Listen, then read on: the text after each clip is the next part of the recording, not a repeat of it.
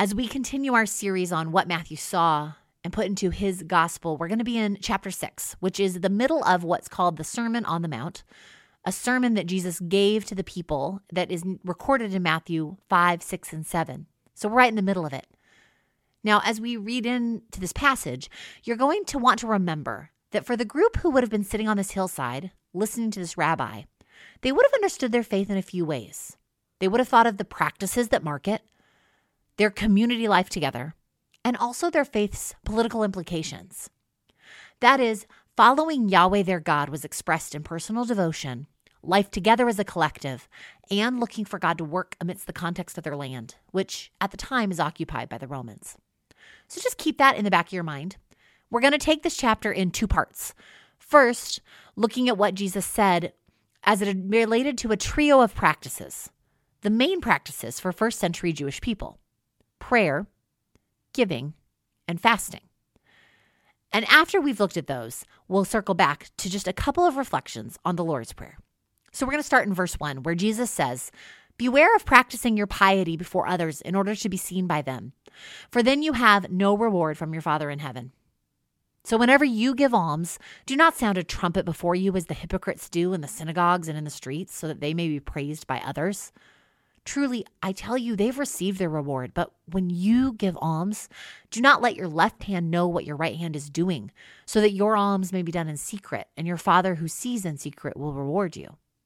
And whenever you pray, do not be like the hypocrites, for they love to stand and pray in the synagogues and at the street corners, so that they may be seen by others. Truly, I tell you, they have received their reward. But whenever you pray, go into your room and shut the door, and pray to your Father who's in secret, and your Father who sees in secret will reward you. When you are praying, do not heap up empty phrases as the Gentiles do, for they think they will be heard because of their many words. Do not be like them, for your Father knows what you need before you ask him. And whenever you fast," he says in verse 16, "do not look dismal like the hypocrites, for they disfigure their faces so as to show that they are fasting. Truly, I tell you, they have received their reward. But when you fast, put oil on your head and wash your face, so that your fasting may be seen not by others, but by your Father who's in secret. And your Father who sees in secret will reward you." So like I said, three main practices marked religious life at the time: prayer, giving, fasting. In fact, there is some debate about how much being faithful in these three was seen as more significant than making sacrifices at the temple, partially because they are more day-to-day, and the temple was a special trip for many of them, expensive, far away, and not always accessible. But this could be part of regular life. And so it makes sense then that Jesus, as a religious authority, would offer commentary on them as a group. And for each one we hear from Jesus, but he's not the only one to record this, there's a public way of practicing these things: loud, long prayers, grand public giving, obvious sympathy-inducing fasts. And then there's this other thread to this part of Jesus' sermon, which is reward. That can trip us up a bit if we've maybe been conditioned to think that following God is its own reward, which is in some ways true because of what it is to live in the love of God. But also there is a biblical theme here in Matthew and in other places that God has goodness in store for those of us who trust God alone. And Jesus is recognizing that. We want good things from God, but how do we get them? You see, some people get those good things from God by claiming them for themselves. These are people who actually don't so much care about what God might have for them as they do about affirmation and attention and accolades. They've decided that's as good as it gets, and so they'll use religiosity to get them. And so to them, Jesus says, you've received your reward. The attention you get for doing these practices that way, that's the full reward of the practices. They're not going to do anything more for you. They certainly aren't going to connect you to God in any genuine way. You want attention, you get attention, and that's it. And in that manner, you've basically turned the practices into an idol of their own. And that idol will then offer back to you a sense of self-consciousness, meaning that you're always aware of yourself, of the affirmation you are or are not getting. And you will then find yourself trapped in a vicious cycle of seeking the affirmation of the practices over and over again. Now, just like Jesus did in the Beatitudes in chapter 5, Jesus describes vicious cycles, the ways that we get stuck and it drains our life. And also, Jesus describes alternatives, not because they're more righteous or more pious, but because the alternatives are more life-giving in the way we experience them, in how they form us, in the way they connect us to God. And so that's what Jesus is offering.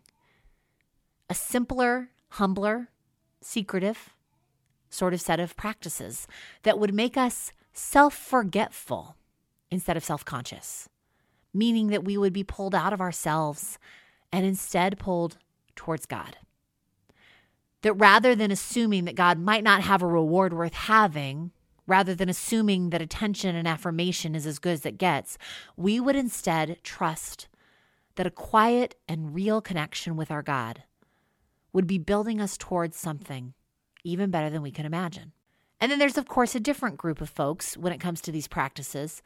Not only the group that wants attention, but the folks who love the checkbox version of these practices. Because see, if you check the boxes, you're entitled to the reward. So remember back, I said how Jesus' listeners would understand following God as including not only practices, but community life and the political world around them. Among the expectations of the day was that faithfulness, if I'm super good at prayer, fasting, and giving, and collective righteousness, if we are being right, that those would then entitle people to the political reward of God's favor in a revolution against the Roman occupation. God would be on their side to overthrow the government. N.T. Wright actually picks up on this and notes how one thing Jesus does in the Sermon on the Mount is settle in people's minds that they aren't meant to join the revolution. Because one thing stirring among first century Jewish people was a sense of entitlement to a Messiah who would bring the kingdom they wanted in the way they wanted it brought. And so if that's the expectation, then the people could create a checkbox version of religious practices so that when they check each box, they know they're entitled to the reward. But they're not alone in this. It's not just back then. We all have different ways we want to flip things so that we can control what God will do or how God works through our actions of what we see ourselves as doing for God. This might be expressed in a personal sort of way. The idea that if we please God, then God will do what we want or need. But it will create a vicious cycle of striving to please God, wondering if we have, and looking around wildly for rewards that match our expectations to see if it worked. And if we don't see those rewards, we might then conclude that God perhaps is not pleased with us. So we dig deeper and we try harder to do it again. When it happens at the personal level, it is exhausting and shame-producing. It is a cycle of death disguised as faith, as they often are. But this also has a collective or a corporate sort of version nowadays of us wanting to control God through what we do and thereby bring the kingdom we want the way we want it brought. This sermon first happened the week after the insurrection of January 6th. And as we reflected upon that, it was one example of this vicious cycle where people want to control God. And so they create a checkbox system that they believe entitles them to the outcomes they want. And so, broadly speaking, there is a cycle that sounds like this. Create a checkbox version of faith by creating a Christianity that is hyper-individualistic. Now make sure that all the boxes to check for that faith are aligned with whiteness as a construct. This way, a person's individual morality and religiosity is clear, concrete, and totally within their own power to accomplish. Then, of course, remember to define blessings as wealth and power so that when white Christians are rich and powerful, they can use it as evidence of moral superiority. And this will bolster their belief that they can fashion a kingdom of their own, one that holds their laws and their values. And the fact that it's not the kingdom of God is not really the point. Because at this point, the desire for the kingdom they want, brought the way they want it, is so strong. And if you create a system like this, you'll find that you have an entitled church. A church that is so sure that it's moral and deserves influence and deserves importance.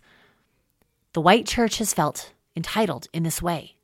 So in Jesus' Sermon on the Mount, As he addresses the practices of prayer, fasting, and giving, he criticizes those who offer the loud, long prayers where they think they can control God by how they say them.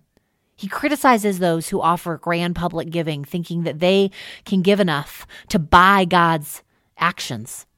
He criticizes those who are obvious about the fact that they are fasting, as if them staying away from food forces God's hand.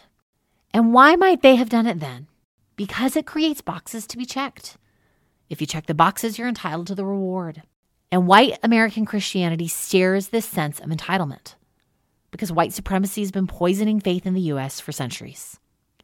Sometimes it's like a slow poison, like the toxins that are leaching out of our plastics. But other times, and this week of January 6th was one example, the effects of the poison build up, spill over. But of course, the poison's in all of us. The symptoms are different for those of us who benefit from white supremacy than for the people of color who are supposed to comply with it. But no matter what, it hurts us all. And so to first century Jews with checkbox entitlement, and to those who've built a kingdom for white supremacy, Jesus' words are the same. You've received your reward because we're invited into, but not in charge of, the kingdom of God. So much of Matthew's message is about framing what the kingdom of God is according to Jesus. And the kingdom of God is a place that will not be corrupted or commandeered by human ambition or arrogance. It won't be changed to adjust what people want it to be. Instead, it will, if we let it, change us. The kingdom of God is a place where we could be humbled and healed and helped to live as the people God really hopes that we will be. The kingdom of God is the place where we can leave behind the striving for affirmation or accolades, where we could leave behind a checkbox faith so that we are trying to control God. And instead, we can trust the power of simplicity and secrecy. Instead, we can trust the God who will reward us in God's own way, and that reward will be worth it. Something more than affirmation, something better than power, and something more lasting than anything that could happen when we design the kingdom. Now, with our last couple of minutes then, I'd like to look back to verses 9 to 13, which are the Lord's Prayer. Now, of course, anyone could cover this prayer at length, but for today, I just want us to see how having it here in the midst of Jesus's commentary on prayer, giving, and fasting, why that placement's so helpful. It wouldn't have been wholly unique for Jesus to give his followers a prayer. That was something that rabbis did. What is unique is first how simple this prayer is. It's a counter to those verbose, superstitious prayers that Jesus mentioned before. A second thing that is unique is how familiar the voice of this prayer is, because the use of Father is an invitation to a tender connection with God. And third, this prayer is unique because of the way it is meant to form us. It invites anyone who prays it to be shaped by the kingdom, surrendering their desire to be the one who shapes it. Starting in verse 9, Jesus says, "Pray in this way. Our Father in heaven, hallowed be your name. Your kingdom come.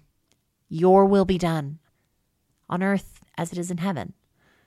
Give us this day our daily bread, and forgive us our debts as we have also forgiven our debtors. And do not bring us to the time of trial, but rescue us from evil." It's a prayer that relinquishes entitlement. It's a prayer for your kingdom, your way. It's a prayer that trusts for provision so that we don't need to get what we have at the expense of anyone else. It's a confession. N.T. Wright notes that including forgive us in a prayer that Jesus clearly meant for us to pray often, daily even, must mean Jesus expected us to need it and have somehow been okay with that. This prayer is communal. It's written in the plural. It's for a group. And of course, an individual can pray it, but it is meant to keep us connected to the collective movement of people who want to follow Jesus together. And so, God, here we are, gathered on Sundays and listening through this podcast. And yet your Spirit can work in all these technological forms of gathering. And so we're with you, God, even now.